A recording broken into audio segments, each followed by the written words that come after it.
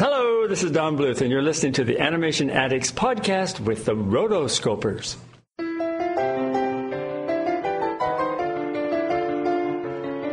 You're listening to the Animation Addicts podcast with the Rotoscopers, episode 46, Meet the Robinsons.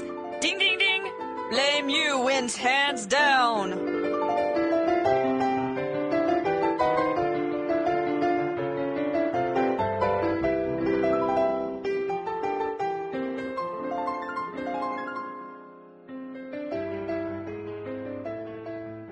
Welcome to the Animation Addicts podcast with the Rotoscopers. Disney, DreamWorks, Pixar, Don Bluth, and everything in between. I'm your amazing, glorious Texan host, Mason Smith, and I'm back with Chelsea Robson, my amazing co-host. Hi, everyone. Say hello. Hello. And today we also have a special guest host, one of our amazing Rotoscopers writers, Alex Parker, everyone. Hi. Hello. Yay. Woo, yeah. Alex just joined our team not too long ago, so we're excited to have her. I'm very excited to be on it. It's pretty impressive. Yeah, we're excited to have you on the show. And for those of you who are listening for the first time, this is the Animation Addicts podcast, and we're everything that the title implies. Like, we love animation, we love talking about it, breathing it, eating it, and chewing it up and swallowing it, and all that stuff. But most of all, we love to discuss our favorite animated films on the show, and have a lot of fun doing it. And so Morgan can't make it, and so we're having a great substitute in Alex today, and it's going to be great. So, how was y'all's week? I had a really cool week. Can I go? Please do. Yes, you in the back with the yeah. Yeah, with the headset. So this last week, well, by the time that this comes out, it'll be a couple weeks ago. But still, it's still just as great. Yeah, what amazing rock star did you meet this week, Chelsea? Oh, yeah. I've had some pretty awesome experiences. But this last week, it was the D23 Expo. And we were, if you were perusing the Twitterverse, like, everybody was talking about it. Everything was going crazy. And just so excited about everything that was going on with Disney. And, I follow Robert Lopez, who is the composer of Disney's Frozen. And he ended up posting a thing about saying how the song Let It Go had been previewed, as well as the song In Summer, which is another song that we haven't heard yet from the movie. Those two songs were previewed at the expo, and how the crowd went wild and crazy. And I was really sad because I wasn't able to be there. And so I tweeted him in reply, and I was just like, hey, do you think they're going to be able to post it at all? Because I wasn't able to be there. It would have been awesome. And he replied, and I was like, whoa, I didn't actually expect that, but cool.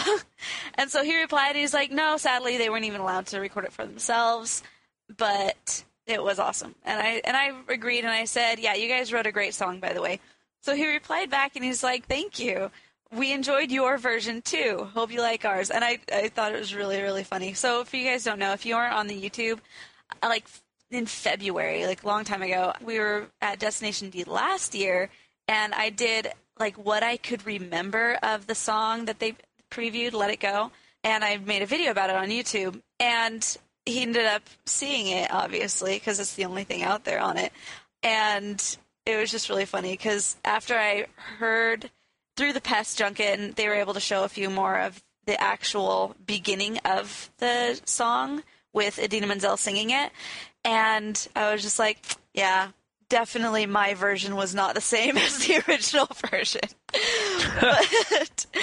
but I thought it was really cool and really nice of him. That's cool. Yeah, so, that was pretty awesome. People can be surprisingly cool on Twitter. I know, right? So if you guys are interested in more of the news from D23, go to the YouTube. We've got a bunch of videos up there as far as, just some of the different main events that happened, as well as our website, www.therotoscopers.com, and you can find lots of different our thoughts and our feelings about all this great things that are coming on with Disney. So check that out. Let's see. My life isn't all that impressive. Yeah, it is. Tell us about your other experience, dude. Oh, yeah, that's right. In San Marcos, I got a friend who works in the news, and he kind of tipped me off to this thing at Alamo Drafthouse where Don Bluth was going to come to a screening of All Dogs Go to Heaven. He did other films. He did Secret of Nim, and he did, not Thumbelina, Land Before Time, I think. Oh, that's a good one. Yeah. He was going to do a Q&A afterwards, and I was like, dude, this is awesome. And so I was like, Shanna, can we please go? Can we please go? So yeah, we went up there. Alamo Drafthouse, do you know what that is, Chelsea? I don't. Yeah, so it's in Austin, and they have them all over the place. But what you do is you sit in a theater that has kind of a dinner table in front of you, and so you order food, and while you're watching the movie, they bring you food, and it's really good food. Like, they have like burgers and like pizza and stuff, so you can eat, while you watch the movie. And it's usually either like a vintage film on the original print, or they do something special. So it's kind of a really cool, sweet movie experience, Yeah. Yeah, so we went to the All Dogs Go to Heaven screening. I went to that because it wasn't 9 a.m. in the morning, and I hadn't seen All Dogs Go to Heaven before. I mean, I'd seen parts of it, like when I was in like kindergarten. Really? I love that movie. Oh yes, I was an All Dogs Go to Heaven virgin, and it was really cool.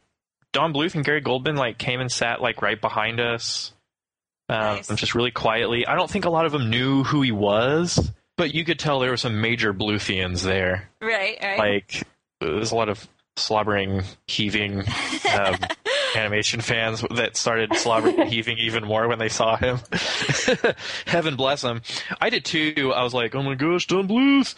And our listeners will remember that I talked to him once on the phone, but I never, on a phone interview, but I never got to talk to him in person or anything. So we saw All Dogs Go to Heaven, and it was cool. It was on a 35 millimeter print, which was really fun, except it was really damaged in some parts and it really showed its age, but the audio was good. We had good seats, good food. And then afterwards they got it for a Q&A, and I get real shy with stuff like that, so I just kind of kept my questions to myself, and half the questions were good, half the questions were really just I want to tell you how much of a fan I am of you. Right. And then ask you like a generic question. Yes, Like, yes. have you ever seen that Jimmy Kimmel video where the audience asks Harrison Ford questions, but they can't ask Star Wars questions? And all the people in the audience are dressed in Star Wars outfits, and they're like, Dang it. are you hungry? That's all they can think of. But no, never mind. The questions were really good, but the chick from Toy Joy was there. It's a big toy store in Austin, and she was like, we're going to play a game. I'm going to say the name of an animation studio, and you say the first word that comes to your mind.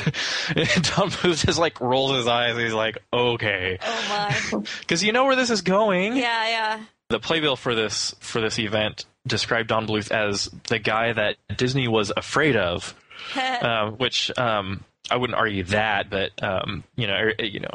anybody who's read into him knows about the animosity there between him and Disney. So she goes Miyazaki, and he goes magical. She goes Rankin Bass, and he goes sad. And she goes Disney, and he just growls. He goes, and he's like, we're gonna stop it right there. So that's all we got about the Disney thing. Oh, and that's then yeah. And he talked about his experience with the actress who played the girl, who voiced the girl. He talked about having Burt Reynolds. Burt Reynolds, it was originally going to be him. Dom DeLuise hadn't signed on yet, and Burt Reynolds got off the plane and got into the studio with like a dog voice like already prepared. And when he got in the studio, and Don Bluth was directing, and he's kind of, I guess he wasn't really new at directing, but he's still kind of green. And Burt Reynolds they do his line, he tried to record his lines with his dog voice. It just sounded horrible. And so some executives or some film people were like, hey, just get Dom DeLuise to be in your film too as the sidekick. And so they brought him in because they, Burt Reynolds and Dom DeLuise worked together. Right. And plus Dom DeLuise had been on Secret of Nim. He was the crow, I think. Yeah. And so when DeLuise heard Burt Reynolds saying his lines in that like weird dog voice, he was like, dude, what the F is that? Like, he basically told him that. And he's like, no, just be Burt Reynolds. Like, just do your Burt Reynolds voice. And that's how we got the Burt Reynolds voice that we have today. And so he shared some other things. He shared some budgeting information and their financial things that had gone on, and why they recorded a lot of it in Ireland and stuff. And so, and what was really cool is that was the first time Gary Goldman had seen All Dogs Go to Heaven. What? And that is the first time Don Bluth had seen it for a very long time, because if you remember from our interview, he doesn't go back and watch his movies. Right. Just because he described it as every one of his films, there's so much emotion and heartbreak and triumph and drama that goes into each of his films, the production, that he doesn't want to go back and revisit it. You know, the young girl who voiced the girl in the film, I think she died pretty tragically shortly after the film. Really bad. And he got all choked up about that, and we didn't know that, and it was just. So he was illustrating what an emotional process the production was. Did he tell how she died? Don't quote me on it, because I don't want to disrespect the memory. But yeah, it was kind of a tragic, violent death. I think she was murdered. Yeah, she was murdered by her dad, and it was really, really sad. Oh my gosh. I didn't even realize that until we were preparing for the Don Bluth interview, and I went online and was researching and looking at other interviews for him, and then he said that. I was like, oh my gosh, I had no idea. Yeah, he talked about that, and then what else? So that's and then also for artistic reasons, he said, as an artist, you'll draw something or you'll produce something that you think is awesome, and then 4 minutes later you'll think it's horrible. And that's just because artistically you're improving and you're adapting and you're evolving. And he doesn't want to go back to to the old stuff. Yeah.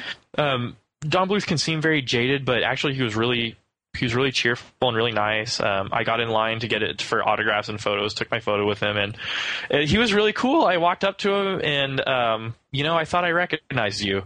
And I was like, oh, really? I was like, well, I don't know if you've ever seen me, but I did talk to you about a year ago on our podcast, Animation Addicts podcast, with Morgan and Chelsea. He's like, oh yeah, those two girls are really cool. They're really nice. And I was like, yeah, they're cool. And I asked him about The Thief and the Cobbler. Oh, really? I was like, yeah, since I got you here, have you heard about The Persistence of Vision, the documentary on The Thief and the Cobbler, by Kevin Schreck? And then what did you think about that film? And he kind of rolled his eyes again. He was like, Williams, I don't think Williams was ever going to finish that movie. And he gave a little insight on knowing when to stop and the dangers of being an independent filmmaker, an independent producer, and not having the restraints of the corporation. Yeah. And how that can be a danger. He just gave a little anecdote on that, and I took his picture and shook hands with him. He was super, super nice guy, and I'm glad I got to meet him. So I didn't mean for that to turn into a big 15-minute No, thing, but, I love it. Yeah, maybe I'll post a little more, but I'm never the type to get in line and wait to take a picture with a famous person. I don't think I would really do that with anyone, with exceptions of George Bush and Lupe Fiasco. And so I'm just kidding about the first one. But oh my God. The exception being Lupe Fiasco. But yeah, it was a really cool experience, and I'm glad I did it. I'm glad I got tipped off to it, and it was a real fun experience. So. I'm really glad you got to do it too. I love that you asked him about The Persistence of Vision. That was really cool. You should have. I wanted to ask him something that no one was going to talk, because everyone's like, how was Disney? Why do you hate them so much? Or right. One guy was like, what was it like working with George Lucas? And everybody was like, Spielberg. And he's like, oh crap. He just ran out crying. I'm just kidding. Heaven bless the kid. I definitely would have said something like that too. Yeah. But I tried to promote the podcast as much as possible. Good. But I don't think we have a lot of listeners in Austin. Oh. But anyway, yeah, it was super fun. I'm glad I got to do it. You really should have pulled that question out of your hat. Everyone would have just sat there like, what? Yeah, see, I didn't wear a hat that day. I know. That's your problem, Mason. Always wear a hat.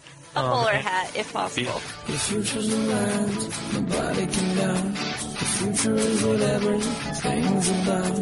It's better for you, it's better for me. It's better than what everybody thought it would be. It's time to create, time to grow.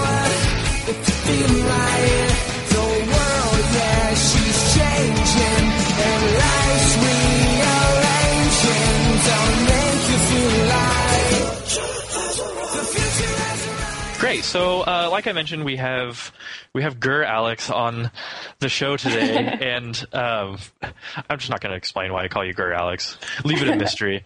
Okay. So we're gonna do our Catch and Fire segment with our guest host. It's so hard not to say ghost host.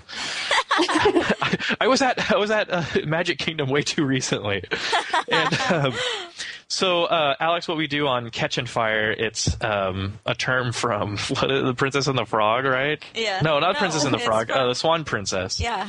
So Okay. it's just kind of a rapid fire questions so we can get to know you better, and it's fun. There's no math involved, I promise. Sweet. Let's do it. How about a quick round of catch and fire? Catch and fire? You mean me? You're the only one with enough courage. So just try to answer as candidly as possible. Number one, first animated movie you remember seeing. Toy Story. Favorite cartoon growing up. Snow White. Is that Snow a White. cartoon? Sorry. A cartoon animated series like on TV. Okay, I gotcha. Blue's Clues. Favorite animated movie. Toy Story. Favorite animator / artist. Oh gosh. I guess John Lasseter, if I'm going to be super mainstream. Let's see. Do you prefer classic hand-drawn animation or CGI? I'm a really big fan of CGI, and the whole claymation helped out with CGI movement going on. I'm a huge fan of that. Okay, cool. Favorite animation studio. I bet I already know what this one is. It might just be Pixar. We might have to go there. So. Okay. Let's see. Oh, Disney or Pixar? Oh gosh. I'm a huge fan of the whole. Just the endless amount of Disney magic. That whole concept just fascinates me. But I think the technology of Pixar is just groundbreaking. So I'm gonna have to go there. Good answer. Let's see. Do you prefer Laika or Studio Ghibli? Laika. Okay. Disneyland or Disney World? World. Okay. Stitch or Tinkerbell? Tinkerbell, 100%. Mickey, Goofy, or Donald? I guess Donald. Do you prefer songs or no songs in your animated films? Oh gosh. If we're gonna go with, oh gosh, I guess songs. Songs are great. Okay. Who would win in a fight, Bowler Hat Guy or Dr. Facilier? Oh, okay. I feel like Bowler Hat Guy would be a little scrappy, so I'll have to go with Dr. Facilier. Okay. Well, he's definitely a lot more sinister than Bowler Hat Guy. Let's see. And as far as amazing direct-to-video sequels go, do you prefer Hunchback of Notre Dame 2, Return of Jafar, or Cinderella 2? Oh gosh. I guess. I never watched Aladdin as a kid because my mom thought it was scary, and and she was also not a big fan of the religious, I guess, direction that Hunchback of Notre Dame took. So we never saw either of those growing up. So I'll have to say Cinderella. Okay, Cinderella 2. Okay, cool. Yes. Cool. All right, well, that's it. And, like I've always said before, we're the podcast that asks the super hard questions that everyone else is afraid to ask. The no spin zone, right? Yeah, there we go. The no spin zone.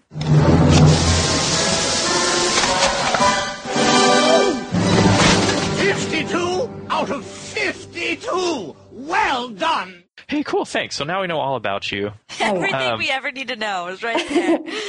The whole Mickey, Goofy, or Donald thing is a big deal. Okay, It gotcha. kinda is.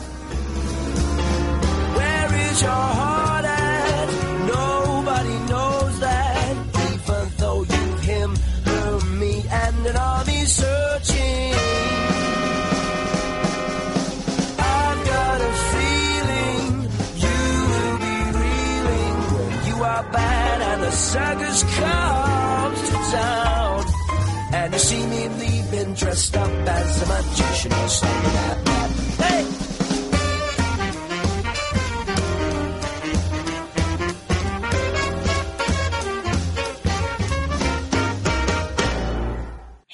This is Morgan, and I'm editing this episode today.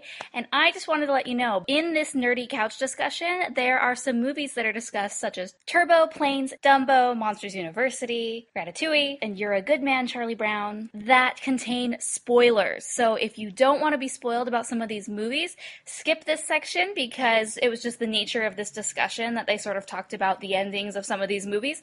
So you've been warned, and enjoy the nerdy couch discussion. If not, skip ahead to 36 minutes and 36 seconds, and you will be led to the main discussion. Cool. So for our nerdy couch discussion, as it were, we're going to sit down and talk about, my wife showed me an article on The Atlantic. It came out pretty much last week by a certain Luke Eplin, and it's entitled, "You Can Do Anything. Must Every Kids Movie Reinforce the Cult of Self-Esteem?" I had no idea that there was a cult, but I guess that's why they call them cults, because they're kind of secret. But let's see, the headline is, "Encouraging Kids is Fine, but films like Planes and Turbo take their message to an extreme. Parents should turn to 1969's A Boy Named Charlie Brown for a reality check." Now, if you haven't read this yet, basically the gist of it is he's tired of animated films having this, what if this type of creature wanted to be this type of person that they could never be, but something magical happens, and they're able to follow their dreams, and by a little, animation magic, they get to fulfill their dream. Anyway, he's saying no genre in recent years has been more thematically rigid than the computer-animated children's movie. Talks about the magic feather syndrome, where in Dumbo, it was quote-unquote the magic feather that was supposed to make him fly, but then he had to let go of it and believe in his primary liability, like his ears, which actually turned out to be his greatest strength. But first, the characters must relinquish the crutch of the magic feather, or more generally, surmount their biggest fears, and believe their greatness comes from within. So basically what this guy is saying, what Eplin is saying, is that he's tired of all the films being like, oh, I'm a snail who wants to win the Indy 500, and, spoiler alert, he pulls it off and he wins it, by believing in himself. It was in you the whole time. And then with Planes, Dusty Crop Hopper, you'll never be a race plane because you're a crop duster plane, and that's what you were made for. And he's like, no, I can do it. And, by believing in himself, he pulls it off. And so he's saying that he's really tired of it, because you see that a lot. And you do. And then the second half of his article is saying, why can't movies be a little more realistic and be like A Boy Named Charlie Brown, which is Charles Schultz's first feature-length film for the Peanuts, in which, if you don't know who Charlie Brown is, everything goes wrong for him. And he tries to win a national spelling bee, and it's either, Linus says, don't be discouraged, Charlie Brown. You have nothing to lose. You'll either be a hero or a goat. And spoiler alert, again, Charlie Brown loses the spelling bee pretty miserably, and the end of the film is he just goes back to being Charlie Brown, who always has bad luck, whose life is disastrous, and he loses his confidence. The last scene of the film, he sees Lucy setting up the old football for a punt, and doesn't know that he's around, and he's like, well, maybe, just maybe, I'm going to kick that football, and he runs up, without her noticing him. He's about to kick it, and then she just, for some reason, pulls it away at the last second. He falls on his back, and that's how the movie ends. And so there isn't this big victory or death thing where he pulls it off at the end, and he's the champion, and he, whatever. That's just it. He ends up where he begins, but since he went to the National Spelling Bee in the first place, maybe he got a little more respect. And so the whole point of this article is that maybe animated films are giving some false hopes to children, by building up their hopes that instead of relying on hard work and going from failure to failure to failure to eventually, through hard work, achieve your goals, that they're giving them this false hope that, if you believe in yourself enough, then you can pull off the impossible. And he cites Kung Fu Panda, Ratatouille, Wreck-It Ralph, and Monsters University. So what do y'all think about this? Y'all have read the article, you've digested it. Let's see what comes out the other end. That came out wrong. What did y'all think about the article? Well, I mean, I think it's really neat commentary on the whole. I mean, if you can dream it, you can do it phenomenon that seems to kind of be infiltrating the kind of like everybody gets a trophy era that we seem to be in. But I mean, I think by itself, I think it's obviously a great message to send to kids. You know, I mean, why not go for your dream? I think that's great. But I think it is kind of becoming, like you said, just kind of a frequently touched on topic that has become a little more predictable than I think they were planning. I guess it's one of those things where if you look for it in a movie and you know it's going to be there, this whole concept, you can find it. But I don't think that it's, become, this big overarching, what is that word? Zeitgeist that has just completely overtaken the movie industry. I don't think it's become that big of a monopoly. But I definitely see where they're coming from. Yeah. Yeah. He says like in the past decade, it's been pretty prevalent. I think, what do you think, Chelsea? Well, like I've actually had this conversation multiple times in the last month, which is kind of interesting. We touched on it a little bit in Monsters University, and you got my little bit of cynical side saying come on, you have to know what your limits are, and you have to kind of play toward your strengths and find out what it is that you can really excel at, and then excel there. As opposed to looking at your biggest weaknesses and then just trying to overcome everything. But as I've thought about it, I go back and forth. I'm just I'm also a huge believer that if you can dream it, you can achieve it, basically. But I don't know.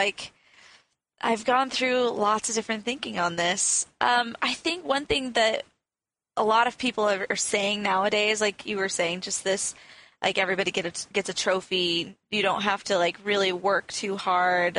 It's just everyone expects to be given a lot more, and this entitlement mentality that is kind of within our generation. And I can see it, and I can also in certain ways, I'm sure I've fallen into that category of come on now, snap to it. Let's go. But I don't know. I also have, experienced my fair share of failures, and I'm really grateful for those failures because I can look back and I can say, where I have gone wrong. I can go back and I can readjust. So what are your thoughts, Mason? Well, I think the article is very cynical. I'm glad the article was written because it brings up a pretty good point, and it's kind of a thing, with animated film plots. But I think he's a little cynical. And I think it does. I don't know if you actually watched Monsters University. That's one major criticism I have is that in MU it really wasn't this with a tiny bit of Disney magic and believing in yourself, right. you can achieve your dreams. Mike Wazowski is a bad A in that movie. Okay, he worked his butt off as a bus driver for A&M. When he's doing the work study, while he's studying. Literally studying while he's working, while he's driving the bus. I wanted to be. Now I'm that's illegal and against policy. You can't study while you're driving. But it's a cartoon, mate. But Mike Wazowski worked his butt off in that movie and did the work that no one else was willing to do. To achieve his goals, and he still failed. He still wasn't... Oh, spoiler alert again, everyone. He still wasn't scary enough to be a scarer. He didn't achieve what he wanted to do, but he found a way...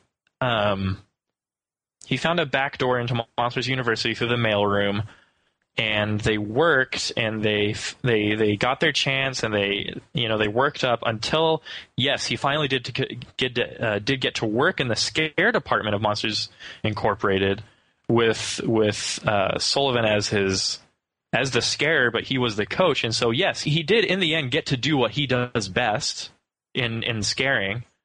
but it wasn't because of this magic feather thing. And so I disagree with the author on Monsters University, and quite a few of the commenters on the bottom of the article do. If anything, Monsters University was a commentary on the foolishness of Sullivan, who thought that he could get into the program just because, you know, he has this dream of, oh, I was born to be a scarer because I'm a Sullivan, you know? Right. Mm-hmm. With Plains, it's also a little fuzzy because Crop Duster worked his butt off to even get in the shape he could be. Like, it wasn't like one day he was like, oh, I want to be a race thing, so a race plane, so I can do it now. He knew he didn't have the skills yet, and so he trained, and he trained with Skipper to even get to the qualifier or even to survive the race, because he knew he was out of their league, and so he worked hard. I don't think Plains kind of fits this. I think the one that fits it the most are Kung Fu Panda and Turbo. Turbo definitely. Yeah. Because it's like, I'm a snail, I'm slow, but I have this goofy dream of winning the Indy 500, and he doesn't have a chance until something magical happens to him. Right. Unless there's some sort of, physics out there that, you know, if you ingest large amounts of nitrous oxide, you can move really fast. Don't try it, kids. Yeah. And I haven't seen the film, so maybe I'm wrong on this, but well, and also like Ratatouille, he mentions as well as having this whole thing like the sewer rat basically wants to become a French chef, and like obviously that's not going to happen either. But Remy is extremely talented as a chef, so it's like it's not like in the world, yeah, nothing. Right. I mean, like in the world that Ratatouille creates, you know, the movie. So obviously we're not talking real world here. We're talking about Ratatouille world. Yeah, he's talented, and he uses what he has. Like he uses, like there's a phrase that I really like to always go by is like learn the rules of the game and then play to win. So it's like if your circumstances happen to be unfavorable, just like use those as the rules. Like, okay, yeah, these are where I fall short. These are where I am not winning right now, but where do I win? Where can I push forward? Okay, right here. This is where I excel, and then try and just like, you know, hit those other things as they come, but focus on what's good right now and use your strengths to win. Yeah. I've actually been reading this guy. His name is Tim Ferriss, and he's the author of the book, A 4-Hour Work Week, and he also just came out with A 4-Hour Body and The 4-Hour Chef. So it's kind of his like trademark theme, 4-hour thing. Basically, he's one of those guys that's just like, how can you best organize your life so it's most productive within a short amount of time? He talks about that as well. Like he says, deconstruct your problems and figure out exactly what it is that you want, and then those like small goals to build, to start with the small goals and work your way up, and then but also realize the 80-20 principle. Have you guys heard of that one before? Sorry, I don't think I have. It's called the Pareto's Law. It's a principle that says that 80% of your results will come from the 20% of the things that you do. And so most of the time we end up focusing so much on the 80% when 20% is what's going to give us most of our results. And so he's basically saying in multiple facets of life, cut your focus down to that first 20%, first things first, you know, the things that are going to be most important, and everything else will just fall away and really isn't that important. He focuses a lot on that one, which is something that's mentioned in multiple books around. But I like how he's put it in that perspective. But then there's just lots of books out there about this. In research for this, I found a quote by Will Smith, and he was just like, don't start out by saying, I'm going to build the greatest wall ever made. You start out by saying, I'm going to lay this brick as perfectly as a brick can be laid. Do that every day, and soon you will have a wall. That's pretty good. Definitely, yeah. So I guess, like, I can see where this guy is leading and basically saying that all he sees is the shortcut of cram everything into an hour and 20 minutes. Yeah. So it's you said it right. It's the shortcut. I think that's what he's talking about. But I wouldn't expect to be realistic with kids' movies. But I do appreciate his concern over this growing trend of this mentality. Everyone gets a trophy mentality. Everyone deserves to win kind of thing. Versus good old-fashioned hard work and moving from failure to failure to failure, or small step until you can achieve what you want. I think a lot of this stuff it happens because when you look for an idea for an animated film, you often start with the what if question. What if a gun could talk? Iron Giant. What if a snail wanted to win the Indy 500? Yeah. Well, what if toys were alive? And so a lot of these what ifs will be what if a blank wanted to be a blank? And it's always something. It's always an impossible dream, and then your film is interesting because it explores that. And so I think that's because that's a common what if kind of plot thing that we see a lot of that, and everyone loves an underdog story. I do appreciate his. The contrast of the 1969 film A Boy Named Charlie Brown versus animation today, because you don't see a lot of stories like that of A Boy Named Charlie Brown in animation today, at least not in the blockbuster animated movies. And so maybe it's time to make some variation and have some underdog totally fails stories, But but in the case of Charlie Brown, it's not all that bad. Yes, he did fail in his ultimate goal, but he got to try. Yeah. Yeah, kind of an interesting thing. Maybe we can, I don't know, maybe we'll put it on the website or something and see what our listeners have to say. But yeah, you can always leave a voicemail on the show and, let us know what you think. So head on over to therotoscopers.com/voicemail to leave us your thoughts. Woohoo! Everyone on this planet has a dream. The question is how far you're willing to go to make it come true. Take Lewis, for example. All right, Lewis, knock him dead. That was a figure of speech. Please don't kill anyone. All his life, Lewis's dream was to find the family he never knew. I know they're out there. But the funny thing about chasing dreams is that no one can do it on their own. What are you doing up here? Desperate times call for desperate measures. And the journey will always take you places you never imagined. What is this? Where are we going? To the future! This spring, the first visitor to the future. Wow! Will discover a strange new world and a family. Lewis, meet the Robinsons. That's even stranger. Why is your dog wearing glasses? Oh, because his insurance won't pay for contacts. Frogs? Genetically enhanced frogs. And his only way home. I have to find my family. We'll help you, kid. Is about to be stolen by a guy who gives evil a bad name. But you are now under my control. I am now under your control. Don't repeat everything I say. I won't repeat everything you say. This may be harder than I thought. I haven't had this much fun. From Walt Disney Pictures. If I had a family, I'd want them to be just like you. You have to go back to your own time. When it comes to adventure. Dude, I can't take you seriously in that hat. When it comes to family. I think my wife Lucille's baking cookies. Bake them cookies, Lucille! When it comes to comedy. I've got the caffeine patch. You can stay awake for days with no side effects. Ah! Sorry. There's no time like the future. Now my sleeve! Seize the boy! Why aren't you seizing the boy? Meet the Robinsons. Get it off! Get it off!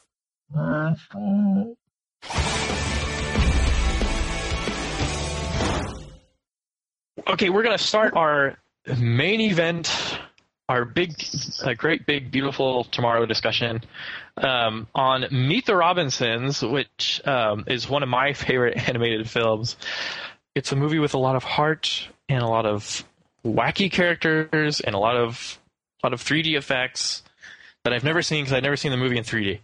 But so yeah, 2007, Meet the Robinsons. Let's see, that was same year as the Simpsons movie, as TMNT, another one of my personal favorites. B movie, Beowulf. Come on. So that was 2007. First film from the newly formed Walt Disney Animation Studios that happened after the agreement between Pixar and Disney expired. And then, as we'll explain shortly, and then John Lasseter, jumped on as director or producer, I think. Producer. All in all, it's the 47th Disney animated feature, right? Yes. Mm-hmm. This was the 47th Disney animated feature. Let's paint a picture for you, like what happened before Meet the Robinsons. So 44 was Brother Bear. 45 was Home on the Range. 46 was Chicken Little. And to me, like, I put all of these movies into what I quote the meh era of Disney animation. I don't know if you guys agree with me or not, but that's where I put it.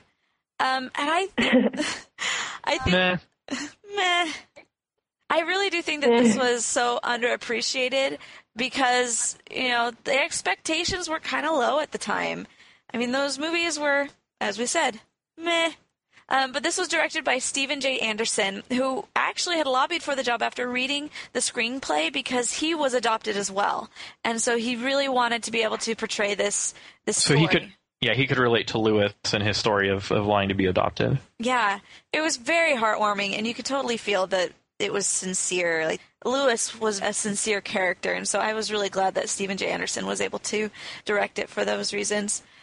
Its production was during the time, like Mason said, of the Pixar acquisition. So right after Pixar, their contract was up, but then a little bit later is when Disney bought Pixar, and then John Lasseter. Funny how that works. Right? And then John Lasseter came in, and he became big man on campus. After the first screening with Mr. J, over the next 10 months... Okay, Harley. All right, Harley Quinn. I love her. Over the next 10 months, like 60% of the movie had been changed. So it was a huge change. It had already been in production for a long time. So obviously, John Lasseter had a big influence on this movie.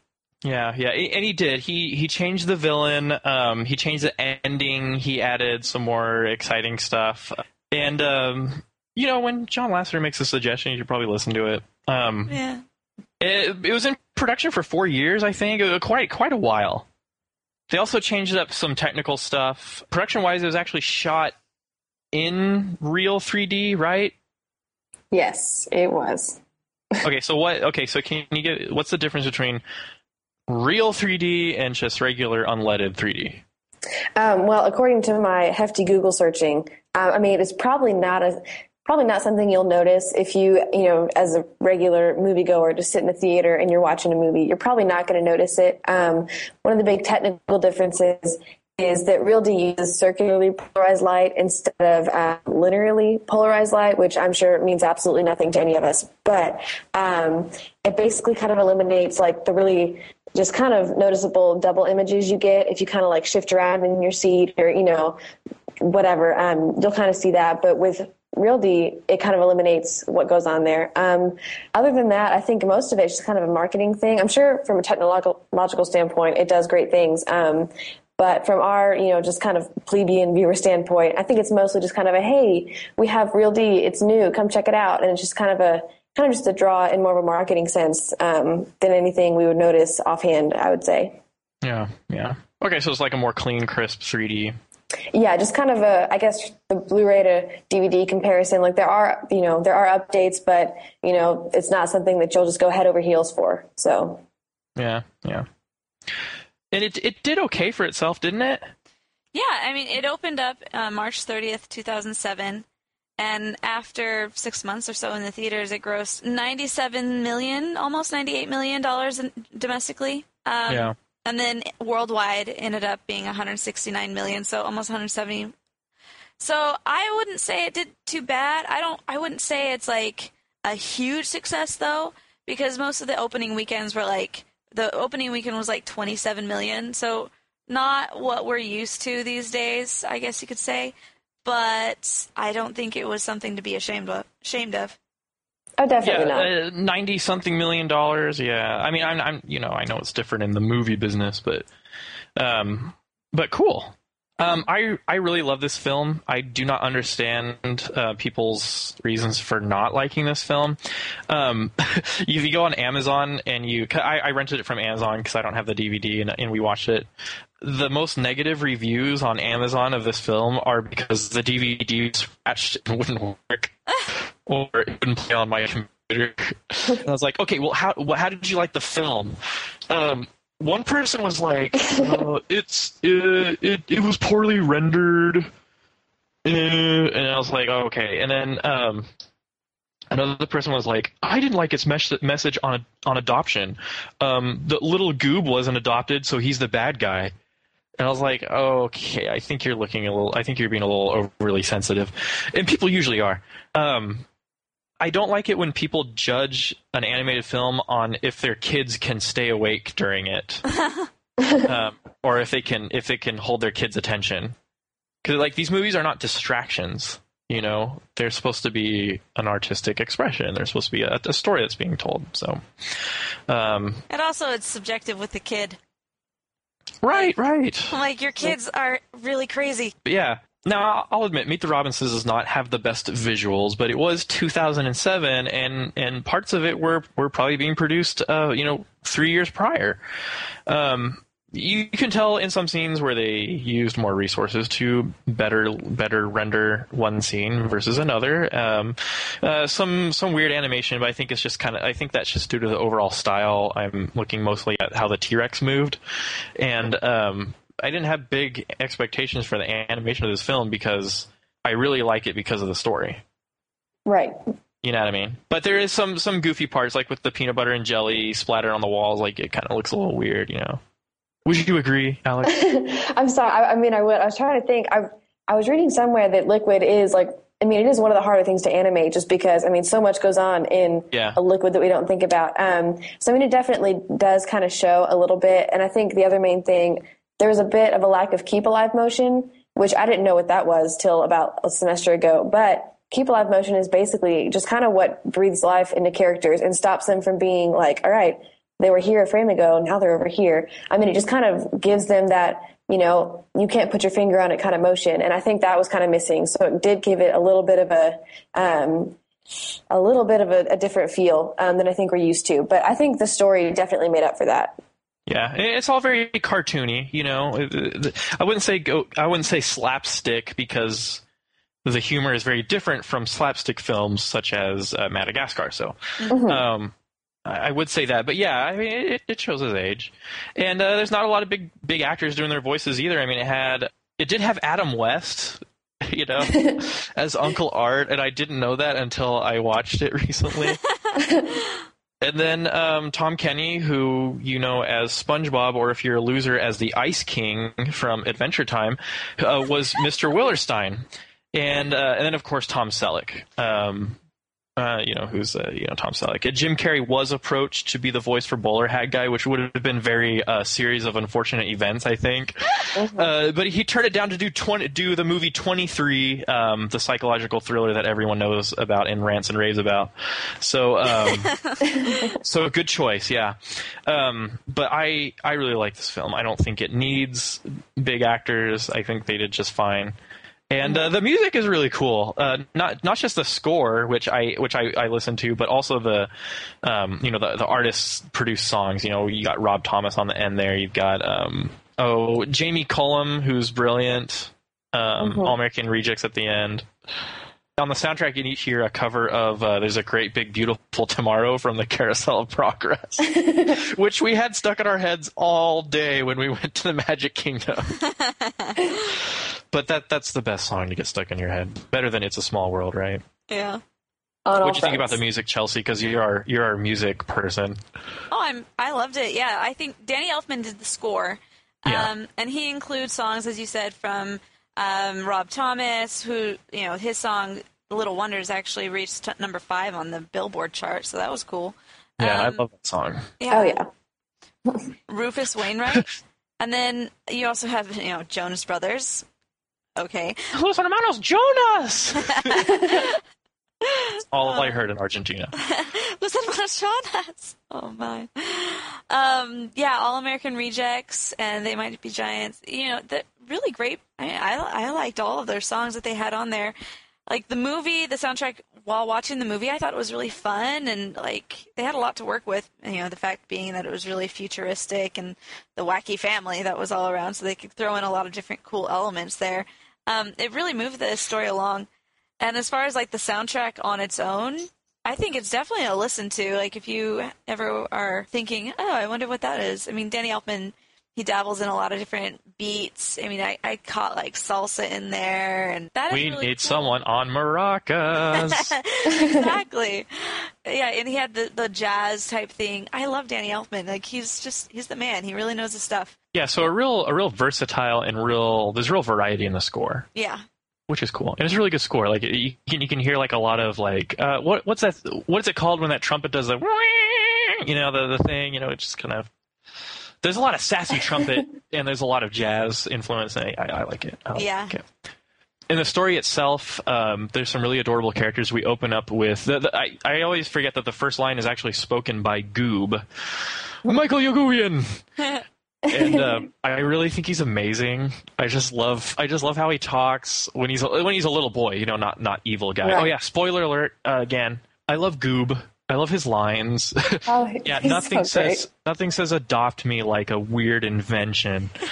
Like easy win. Those guys are a bunch of bums. He grabs her a coffee. Cup of Joe. That's a good cup of Joe. And then, Mr. Steak, you're my only friend. I think that's like the funniest line. I love it.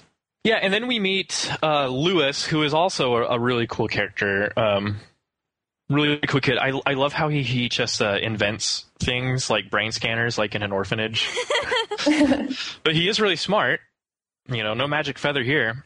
Lewis was actually voiced by 2 separate actors. I guess one of them got the Ron Weasley in the Chamber of Secrets treatment, and his voice started breaking. Oh no!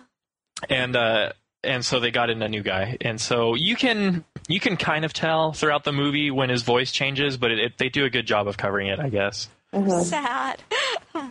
Bad timing. And I do appreciate this film because it's not the typical horrible orphanage treatment that you get. Yeah, I liked the fact that it's no Oliver Twist in here.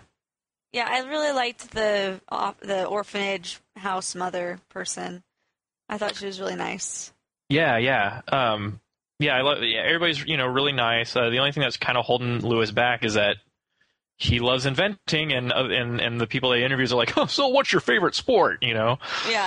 Whenever I hear that line, I'm like, oh, you don't even get it. You deserve to be sprayed with something you're allergic to. I'm just kidding. I'm just kidding. I love it when he's like, poor Mr. Harrington. I killed him? I really like that line. So yeah, I do appreciate that it's not this miserable experience, because that's not the point of the film. No.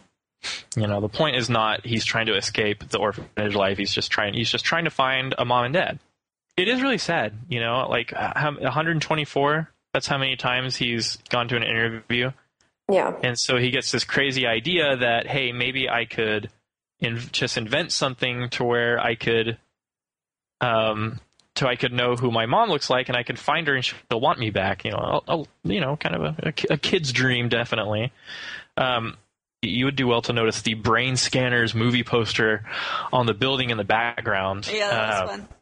Well, apparently, even in his sketches, when he draws the brain scanner in his sketchbook, the little brain waves spell out "mom." It's a super small little Easter egg, but yeah. Huh. And there, if you look in the background of some scenes, you'll see some things like at the baseball game when Goob is sleeping.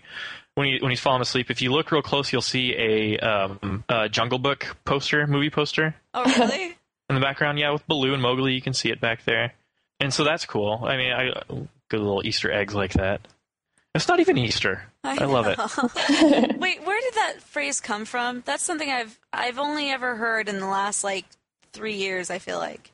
Oh no, Easter eggs have been around for a long time. But the term itself, Easter egg? The term itself, yeah. Really? Okay. It probably just goes back to Easter.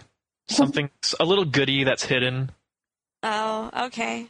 I get it, yeah. But it's just where did that come from? Who was the one that dubbed it? You are this little type of hidden gem is now, I'm going to just call you an Easter egg. Yay. I would say either a big-time filmmaker that everyone respects or a user on the internet that just started it and it rippled from there. And then we move on to the science fair.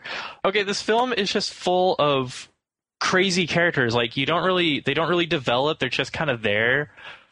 But there's like the coach, my gym.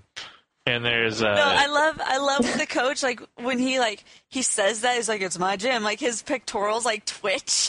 Yeah, he flexes his pecs. And then the crazy like fire ant girl, like, ooh, stay away from you. Only my enemy. Slightly Wednesday Addams. Right. No kidding.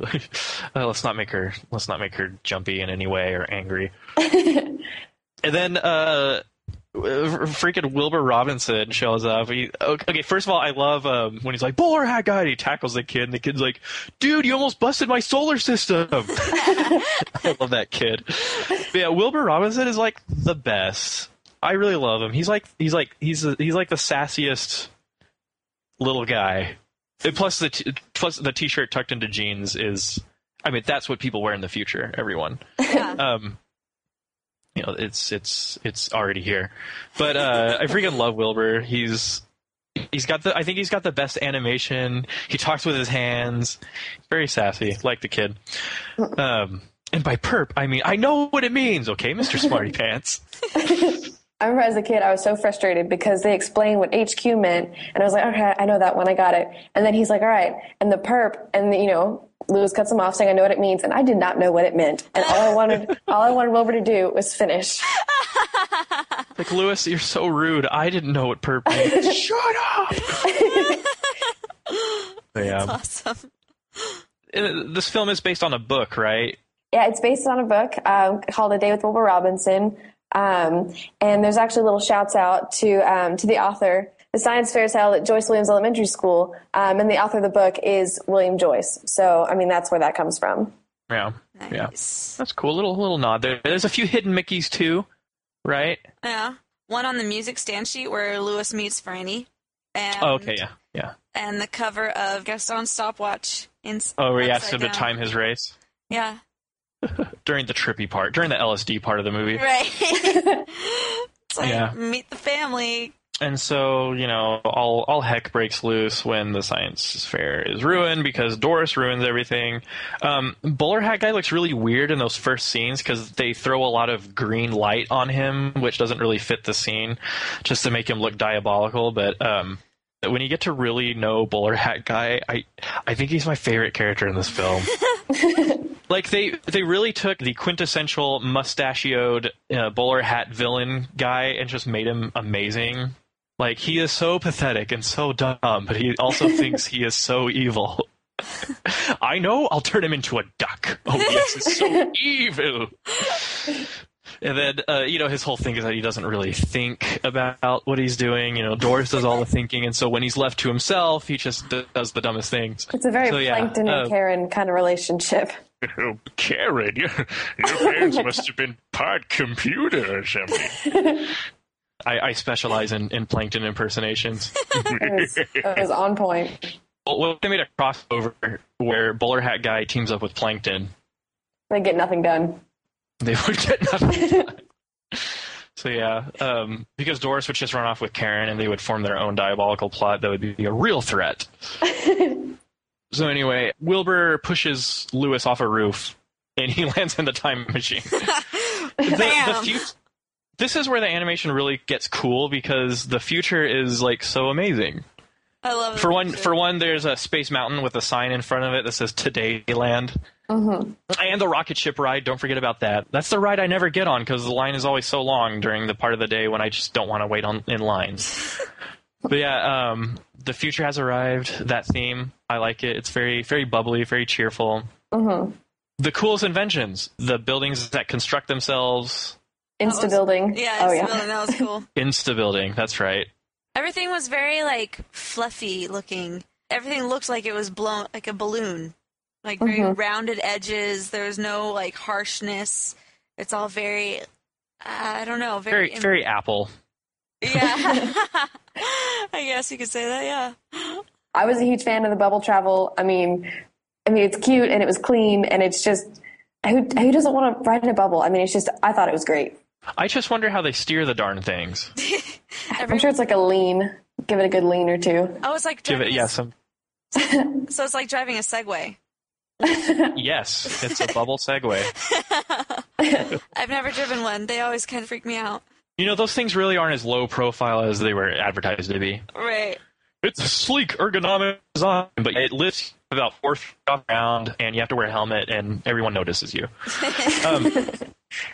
Yeah, so he has to fix a time machine. I love Carl. None may pass unless they know the royal password. We don't have a royal password. Yes, we do. I made one up while you were gone. Good point. This is where the made for 3D thing definitely comes out, because every time Carl is on the screen, I don't know why, but he just has to get in the camera and like pop out at you. Yeah. I know he's trying to, but alas, I don't have 3D capability on my TV, so go home. And then Lewis flies through the teleport tubes or the travel tubes, and that's when the shiz gets weird. That's when the movie just starts getting really crazy. In the which I launch into another one of my Mason theories. I think there was a gas leak in the garage, and Lewis was definitely tripping for the next several hours because everything is just so nuts. Everything from the grandpa to Spike and Dimitri to Lefty, like it's just so crazy. Well, this is the part of the movie where you just need to hold on, drink your Flavor Aid, and run with it. Kind of like all of Pirates of the Caribbean 3. Yeah. Oh, jeez. Where it's just everything is just so nuts. Some things I don't get. Some things I don't get. What's with Petunia? Why does the guy have to have a puppet for a wife? I love this film, but like that part is a little disconcerting. Yeah. And I mean it's innocent in how it portrays it, but that's very weird. Yeah, here's one thing, spoiler, obviously. She's cranky. That's the spoiler. She's cranky, right. Cranky, yeah. No, so this is Lewis's future home. This is his future family. He is the one that's gone, and he's created everything, and, he's a bajillionaire because he's the man. And yet, all of his family, all of these extended families just kind of, suck into his life. And they just kind of they don't really achieve much. I mean, there's the one guy who's a pizza delivery guy, and then / Batman. Right, But I mean, it's comparatively speaking, they're just kind of hanging out in this big mansion. You got the one Joe. His Uncle Joe is just sitting in his chair. He works out. He works out. He just sits there all day. Everybody else is just kind of doing their own thing. It kind of reminds me of how they portray East Coast money, old money. They just sit there, they don't really do much. They just come from all of this. I don't know. Just people end up coming around you because you can take care of them. You've got enough to go over. And I think one reason Lewis lets him, I guess, is just because he loves the family aspect. He just wants this big old beautiful family that comes in and makes him feel at home and happy and everything. But I don't know. It's just really funny, just the weirdos that money will attract. Well, I wouldn't be as cynical, but I can definitely see how they can be seen as freeloaders because they don't really have jobs besides.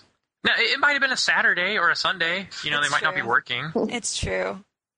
I have been kind of cynical. I'm sorry. I will repent. Oh yeah, and then of course there's the whole Tom Selleck thing is the most hilarious thing ever. Oh, that was great. And you're forgetting about and Wilbur is the son of Franny and Cornelius. It just shows. What does Cornelius look like? Tom Selleck. Okay. He just pauses for a second and then he just goes with it. Yeah. Yeah. The dinner part is really, really funny. They kind of introduce the frogs. They kind of develop them a little bit long enough for Bowler Hat Guy to use them. You are now under my control. I am now under your control. He. I love his accent. Excellent. It's so great. Dude, we love Frankie. Like, we in our house, we always quote him. All right, you bozos. So, yeah. I love when they're at dinner and they're like, so where are you from? And he's like, Canada? I think you mean North Montana. It hasn't been called Canada in years. Like, in years. Oh, North Montana man doesn't care about hat hair. Oh, awesome. Do you know Sam Gunderson? Wonder if he has the family cowlick. What's Sam Cowlick? And then the editing in the film is so crazy. Like when they do the random kung fu scene, they make it look like it was dubbed. The only thing I don't get is what is with Uncle Joe and the toast? Can someone please explain it to me? He wants PB&J, man. On his toast? I get that way all the time. I want PB&J. Not really. I'm just whatever. All right. I just didn't understand that part. It seemed a little very strange for me. You don't know what the stakes are here. He's already seen the toast. Then somebody else pipes in and is like, we're at the point of no return now. So strange. So yeah, and then Lewis, he kind of fixes it, but he doesn't really, but it's okay because you learn from failures, which, this is not a Magic Feather movie. And then I love Petunia's like, oh, I've seen better. We say that all the time in our family. Like, if we say something really impressive, we're always like, oh, I've seen better. And then you launch into the dinosaur fight, which I think is a little unnecessary. I liked it. I mean, I think it just added to the... But it did segue into another, I have a big head and little tiny arms. I just don't think your plan was very well thought through, Master. Great joke. So I love the T-Rex. I love how the T-Rex just stays with the family.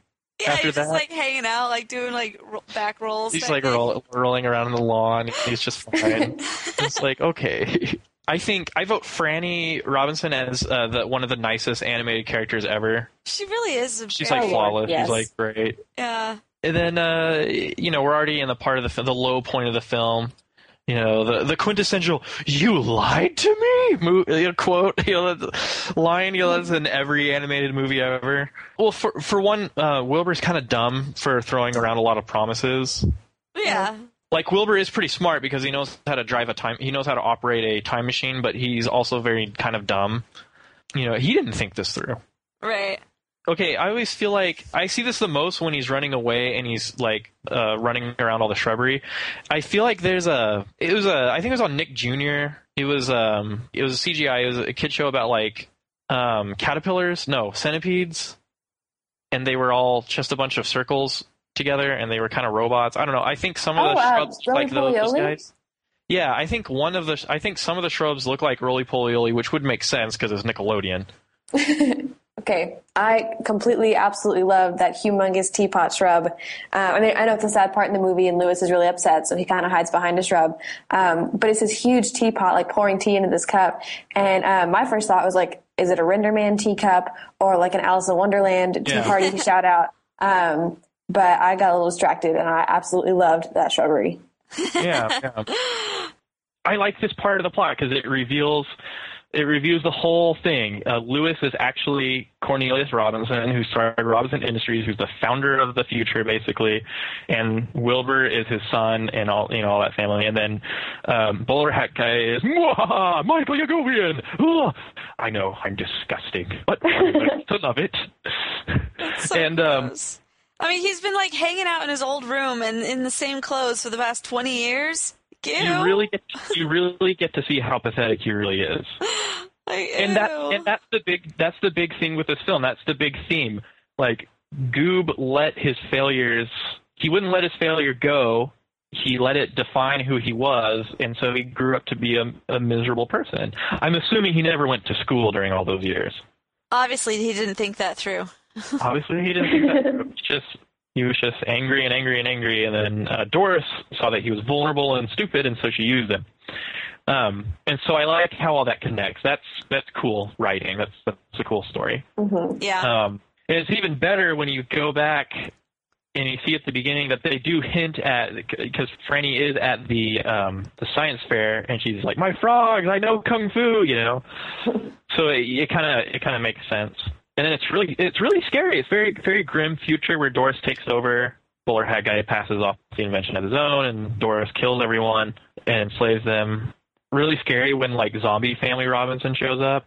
Oof. But I like it though. You know, with effective lighting in your scene, you can definitely turn regular people into scary zombies. Because if you look real closely, they're all wearing their normal clothes. Right. It's just the lighting makes them look super scary.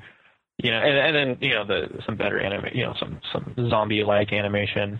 Mm-hmm. I know we've been down the SpongeBob road before, but there is that episode where I don't know if it's Plankton or Karen or whoever puts all these buckets on everyone's head, and they all. That's not an episode. That's the movie. It is.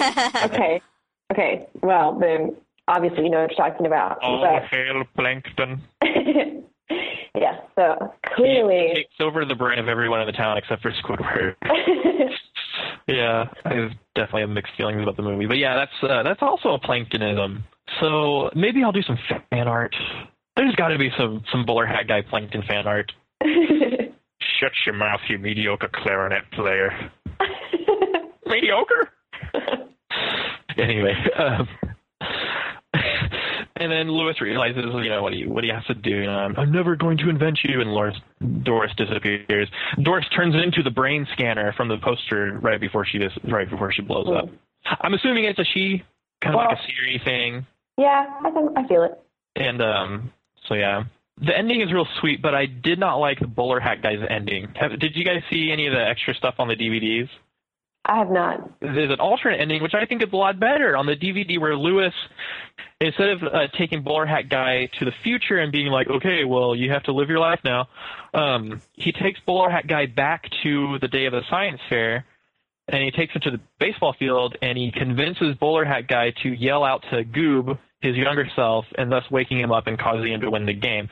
So he gives Bowler Hat Guy the chance to fix his future. He gives him the chance to make things right. Yeah, I would like to see that one. I would have liked that. I would have liked that too. The only thing I didn't like about that ending is that they're sitting in the time machine, and Lewis looks back, and Bowler Hat Guy just disappears. He just runs away. I'm assuming out of shame, or maybe because he realized that he didn't really think that through, and that if he built the time machine, all he had to do was change his future by waking his younger self up.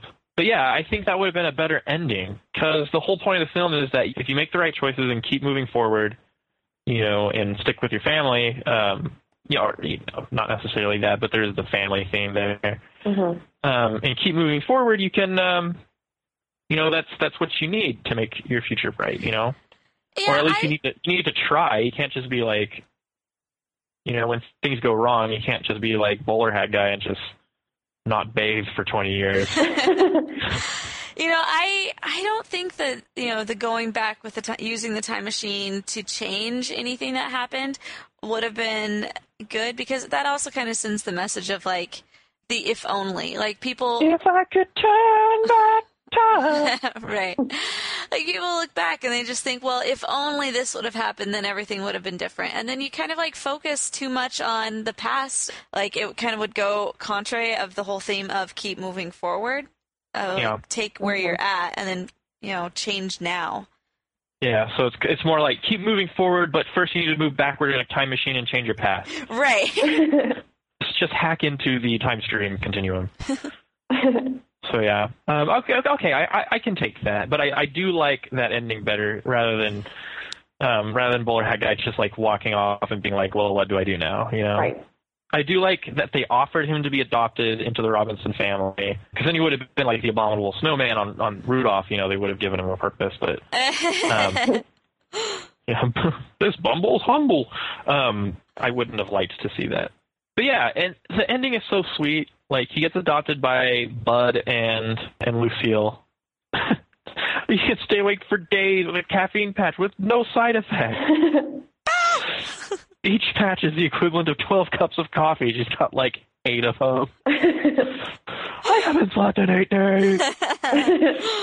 I love how they adopt him. I love that I love the editing. They go in with the Rob Thomas, with the first line, let it go, right when Lewis realizes that everything is right and he can let his failure go and he can just move on to his bright future. Like, I almost get teary-eyed when I see the ending of this movie. Like, it's really sweet. Yeah. Little Easter egg there again. Cornelius, when he's taking Lewis through his lab, and he's like, well, they got to keep moving forward. We're great. You got to go back to that science lab. He points at him with the two-finger point, which is the Disney point. If you were ever a cast member, Disney cast members must point using two fingers or their whole hand because it is rude to point with one finger. And so when giving directions, you see it, your stewardesses on your plane will do the Disney point. That's true. A little something I picked up from Urban Dictionary. I like it. Yeah. And then another thing with the ending is it was very mature and very cool of them to where Lewis decides not to meet his mom in the beginning of this whole thing. Mm-hmm. Because he realizes that he already has a family waiting for him in the future as long as he makes the right decisions, and now he has that newfound confidence.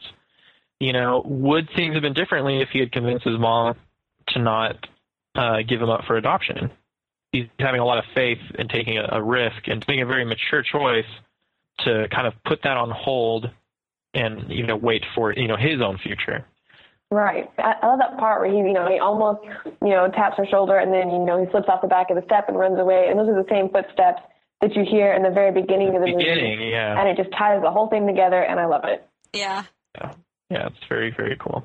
What did you think about the ending, Chelsea? Everything that you said, I totally agree with.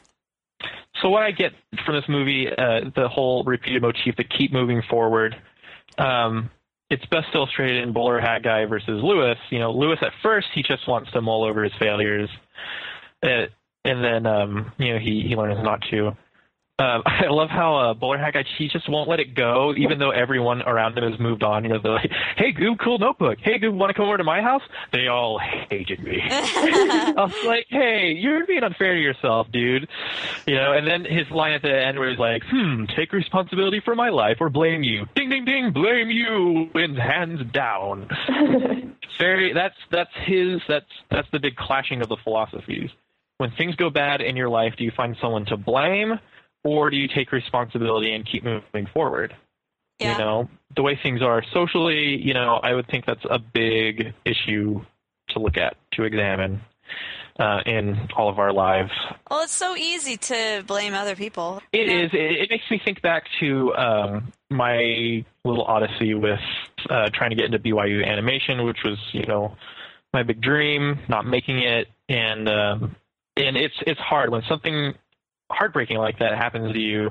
It's very easy to want to blame people, to get angry or vindictive, but eventually you have to take responsibility for your life and keep moving forward. And I found a new chance with A&M, and so I think it's going to work out. But I can definitely relate to this film a lot, and then Monsters University also. As someone who's gone through that, and we all have, we've all had setbacks, and so. You have moments where it's so much easier to just say, well, if only, instead of just what? The more I look back, the more I stay where I am. I'm not going to get anywhere if I keep thinking the same thoughts and have that same mentality of it's all your fault. I actually personally, I think you get so much more power in your own life when you take that responsibility. Like, for example, if somebody offends you, and instead of getting all up in arms about it and coming out, well, they should have done this, and I feel like there's so much more power that you have, that you take when you just say, why am I offended? Well, maybe it's because I have this kind of insecurity. Well, that's something I need to work on. I need to not be insecure in that way. How do I be not insecure? Well, I can work on that. Okay. And it's instead of I don't know. I found a lot of power and comfort in doing that in my own life, and it's definitely helped me. Yeah, well said, Bednar. Thank you. No, it's true. It is very true. It's very true. You should be a motivational speaker, Chelsea. I really thanks. So anyway, so that's what I got out of it. All in all, this film is really good. And I think it has one of the better stories out there. One of the better messages. It's a message about family. It's a message about taking responsibility for your life. And it's a message about what we've been talking about. So Right. I really like it. I think it fits as a Disney film. I wish there were more fans of this film. Mm-hmm. Oh, I absolutely loved it. I mean, I think it's just not a storyline that you come upon a whole lot. I mean, an orphan inventor who becomes, just this hotshot. Sounds like too shallow of a word, but I mean, it's just, I think it's a storyline that I just never heard before. I've never heard anything close to it.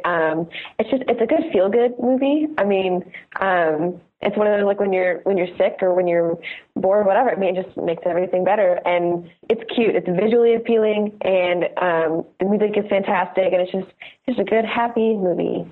Yeah, good deal. We asked our listeners on the Twitter, who is your favorite character from Disney's Meet the Robinsons? Because there are so many awesome ones. Let's see. Milan Harrison says, Coach, my Jim. Ben Aros, I like Tallulah and Lothlo and Wilbur. I used to love that movie. My younger sister Becca likes Frankie the Frog. Ring-a-ding-ding. Francisco, he says, Lewis, I love the idea that he represents the perseverance and hard work, fighting with his fears, and keep moving forward. Yeah. Let's see, Gemma Clark says, Wilbur, he reminds me a lot of Peter Pan for some reason. I can see that too. Very confident in himself. Yeah. She says, I kind of wish we saw more of him, though. I think Wilbur was a really good part of this film, and I think he was a really good character. Definitely. Yeah, definitely. Well, thanks, listeners.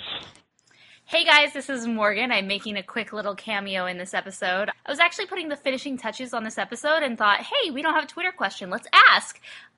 Little did I know that the host had already gone over a Twitter question and got your feedback on your favorite character.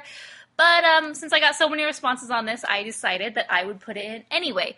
So the question we asked on Twitter was, basically, all we said was, tweet us your thoughts about Disney's Meet the Robinsons. So anything and everything goes.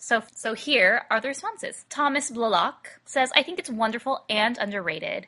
Dylan says, a Disney film honestly unlike any other out there. It's got a mixed rep, yes, but it's bright and fanciful enough to work. Diego, he actually has a lot of O's in his name, that's why I said that.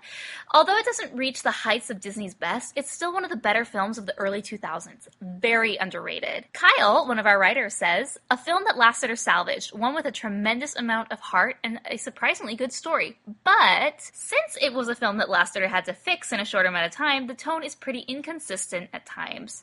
But on the whole, it's well put together. The whole theme, Walt's keep moving forward message, completes it. Hashtag No Worries says, I really liked it. It was a very emotional movie. Ben says, bold move for Disney. Big idea, not executed as well as it could have been. Memorable characters and strong message. 3.1 out of 5 stars. Danya Marie says, I like it. Definitely underrated. And good quotes. I've got a big head and little arms. Giovanni says, its uniqueness and great message make it shine, and the variety of characters allowed for some hilarious jokes and antics. Mauricio says, I don't like that movie at all. That film is crazy and weird. I prefer Bolt and Chicken Little. Michael Pinto Blue Jay says, while it's not the worst, I don't think it's great either. It has its moments, but I still prefer the 90s movies over it. Munir says, uneven yes, but still heartfelt with a great twist in the story. It brought back the magic that was missing in Walt Disney Animation Studios and paved the way for greater things. Chris Cookson says, I remember being really impressed by the stereoscopic 3D at the time. Loved seeing all the Tomorrowland-esque shapes and colors. Also really interesting to see John Lasseter's impact on the movie's ending, the first Disney film impacted by the Pixar deal. And Faisal says, chaotic, in a good way of course. Definitely not a Disney Classics material, but it has its own standalone charm. 3.5 stars. And lastly, Trish says, I'd love that movie if almost everything about it were different. All right, so we got quite an array of people liking this movie a lot, not liking it, kind of in the middle. Very cool. So thank you guys for sending in your listener questions. And now we have one little voicemail to read to you. Hello, Rotoscopers. Esther here. How's summer going? I wanted to say that you've been so accommodating to your fans, taking the time to listen to us and respond to any questions or comments that I might have, and I appreciate it very much. After your Pokemon episode, I wanted to add in a request for you to do an episode on Sailor Moon, providing that, of course, you guys know what Sailor Moon is, that you watched it at some point. I'm sure a lot of us got interested in anime because we watched Sailor Moon on Cartoon Network weekday afternoons. I'd say it drew me in because it was like having all your favorite Disney princesses, but they had magical powers and they worked together to battle monsters. Sounds like a win to me. I read that some people say the idea of a magical girl show or a girl working with supernatural powers was the good kickoff for shows like Buffy the Vampire Slayer and Charmed, and some say the Disney Renaissance was great because it put girl power back on the map, so Sailor Moon had the right timing. And who am I to disagree with that? All I can say is 3 special words: moon, prism, power. So rotoscopers, stay cool, stay awesome, and have fun. Bye! Hey Esther, thanks for sending that email. Actually, I am a huge Sailor Moon fan. Like you said, it was the first introduction to anime. I just remember seeing it and immediately falling in love with it. Wanted to know everything about it. I just remember loving that scene in the elevator where Sailor Moon reveals that she's Sailor Moon, and where Sailor Moon transforms into Sailor Moon and Tuxedo Mask, vice versa. Just so good. You know, a Sailor Moon episode wouldn't be that bad. I don't know how invested Mason or Chelsea were into Sailor Moon. I remember that I had Sailor Moon t-shirts, and Sailor Moon randomly played at a really weird time in Arizona, like 5:30 in the morning, but I even woke up to watch it then because I thought it was so cool. But yeah, that'd actually be something really cool to do in the future, so we'll put it on our list, and hopefully we can get that to you guys. So thanks, Esther, for sending that voicemail in. Anyone else who wants to send in a voicemail, just go to therotoscopers.com/voicemail, and you can send us a voicemail there. We also have a new phone number. Maybe for those of you who don't have a microphone on your computer, or you just prefer to call in, we have a number for you, so it's really exciting. Our new phone number is 406-646-6575. Again, that's 406-646-6575. So the last 4 numbers on the dialer pad are ROTO. You can also send us an email at therotoscopers@gmail.com. We absolutely love getting emails, whether they're big or small, long or short. They are fun to read and hear your thoughts. So maybe if you didn't get to send in your thoughts about Meet the Robinsons, or you're listening to old episodes, you're on episode 1 or 2, and you want to say, hey, this is how I feel about Beauty and the Beast, or hey, this is how I feel about The Iron Giant, Rockadoodle, whatever. Even if it's a movie we haven't covered, just send us your thoughts, send us an email, and we will read it in one of our future episodes. And we will also be doing a very special movie, which is Tiny Toons, How I Spent My Summer Vacation. I know, right? So anyways, thanks guys, and let's get back to Mason, Chelsea, and Alex. Thank you, listeners. We love our listeners. We love our voicemail. I just love technology the way it is, to where you can just record a voicemail online and it shows up. Yeah. Okay. Final. What rating do you give this movie out of 5 stars? Chelsea, go. I gave this movie 4 stars. I liked the message that it sent. I liked the characters. They were really funny. Personally, my favorite random character was the dinosaur. He made me laugh. Trivia alert, do you know what the name of the dinosaur is? No. His name is Tiny. Ah, makes sense. If you look at some of the posters for the film, he's wearing a doggy leash with the name Tiny on it. Fantastic. Awesome. Yep. Yeah, so everything about it just was happy. I could watch it again. Good replay value with it. So yeah, 4 stars. Woohoo! Alex, what do you say? I'll probably give it a solid 4 also. I mean, it's one of those, I could watch it 6 times in a row and find just a little something fun and new, just little bitty details that I hadn't seen previously in every new, replay. And it's happy. It makes you laugh. It makes you smile. It makes you feel good about, yourself. And it makes you just kind of look forward to the future, because that's, such a big theme. So I give it a solid 4. Well, I think the common theme today is the 4 star things, because I give it 4 stars as well. And who wouldn't? It's not the perfect animated film, but it is a great family film. It's a great feel-good film. And yeah, for the aforementioned reasons, 4 stars. Really, really good film. Let it go. Let it roll right off your shoulder, don't you know? The hardest part is over. Let it in. Let your clarity define you in the end. We will only just remember how it feels. Our lives are made in these small Well, once again, this was a fantastic episode. Loved to meet the Robinsons. Loved it, loved it, loved it. Okay, for the show notes for this, all you need to do is head on over to therotoscopers.com/46. You can get all the information. You can also find the article that we talked about during the Nerdy Couch discussion. We can also find lots of fun stuff. Anything that you want to know about this episode, it's probably going to be there. If it's not there, let us know. We'll get it for you. You can find us all on the Rotoscopers on Twitter, on Tumblr, Facebook, Hypable, Animated Views. You can find individually Morgan Stradling on Twitter. You can also find myself, Chelsea Robson, at Twitter, or you can go to chelsearobson.com. Mason goes to Mason SMTX on Twitter, and our wonderful new friend Alex can be found. Oh, new friend! Yay! Yay! She can be found on Twitter as well at Hey Alex Parker. Yeah, and this episode was the result of a listener poll on therotoscopers.com. We asked them, and you answered. Thanks for voting on the poll, and also thank you for not making me review the DuckTales movie. I love that movie. Someday, Morgan and I will do it. Anyway, or should I say thank you for not making me review Happy Feet?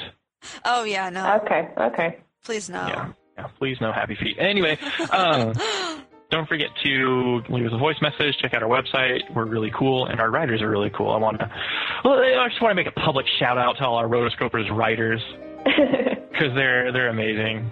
We got a great team, and we appreciate all of you. So, yeah, hey, thanks for being on the show, Alex. Well, thank y'all for having me. This is where we go. We are the Rotoscopers all at once, Alex. And it usually doesn't work, but we're going to try to. I'm ready.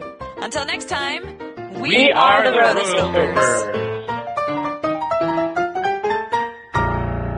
Yay! There you go.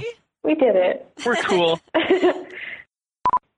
You're listening to the Animation Addicts podcast with the Rotoscopers, episode 46.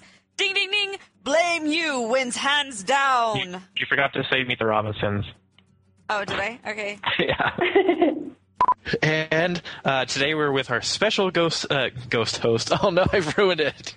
Thank you, Mason. So we also have a blooper reel, so that'll go on it. Sweet. Alex, you don't have any fans on or anything that could produce noise?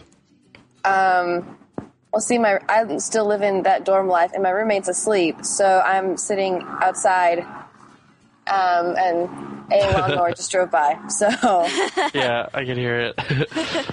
Dude, it's an Aggie invasion today. I'm being outnumbered.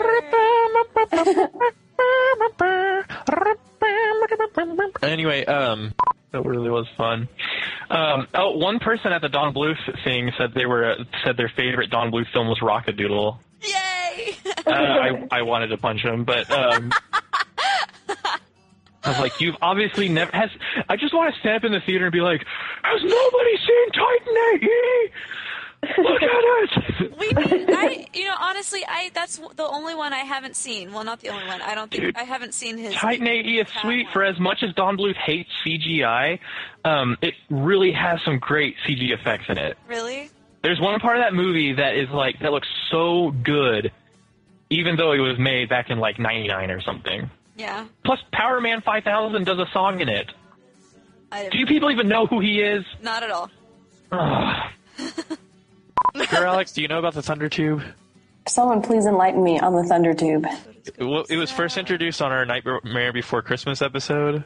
Give her the Thunder Tube, Chels. Dude, I can't wait for Halloween because we get to do our Halloween extravaganza again. Oh my goodness! Oh, we're running out of Halloween films though. They only make so many. It's from Mary Poppins. Winifred, what is this unseemly hullabaloo? Have you seen the previews for that new Saving Mr. Banks coming out? Where Tom Hanks plays Walt Disney, and he's like, we can't let him climb that ladder. I'm just kidding. I think Captain Phillips is everything now. Now hear this. There are pirates on board our ship. I like Tom Hanks, but I am not a fan of the fact that he has to be in every film now. Yeah. Just like how Morgan Freeman has to be the black guy in every film. That's true. He does kind of monopolize the black man market. Yes, he does, Mr. Wayne. And where you need some songs that you need to have. You ask me over and over and over. You need to have some Jamie Cullum in there. You need to have some Rob Thomas. Well, I normally take what's from the soundtrack. The score? But I can definitely throw in the Simon Garfunkel and Mrs. Robinson. That would be pretty awesome. I love Simon Garfunkel so much because on Arrested Development they always play The Sound of Silence when Job is all sad. Hello, darkness, my old friend. He's like staring off. It's like the funniest thing ever. Hey, hey, hey.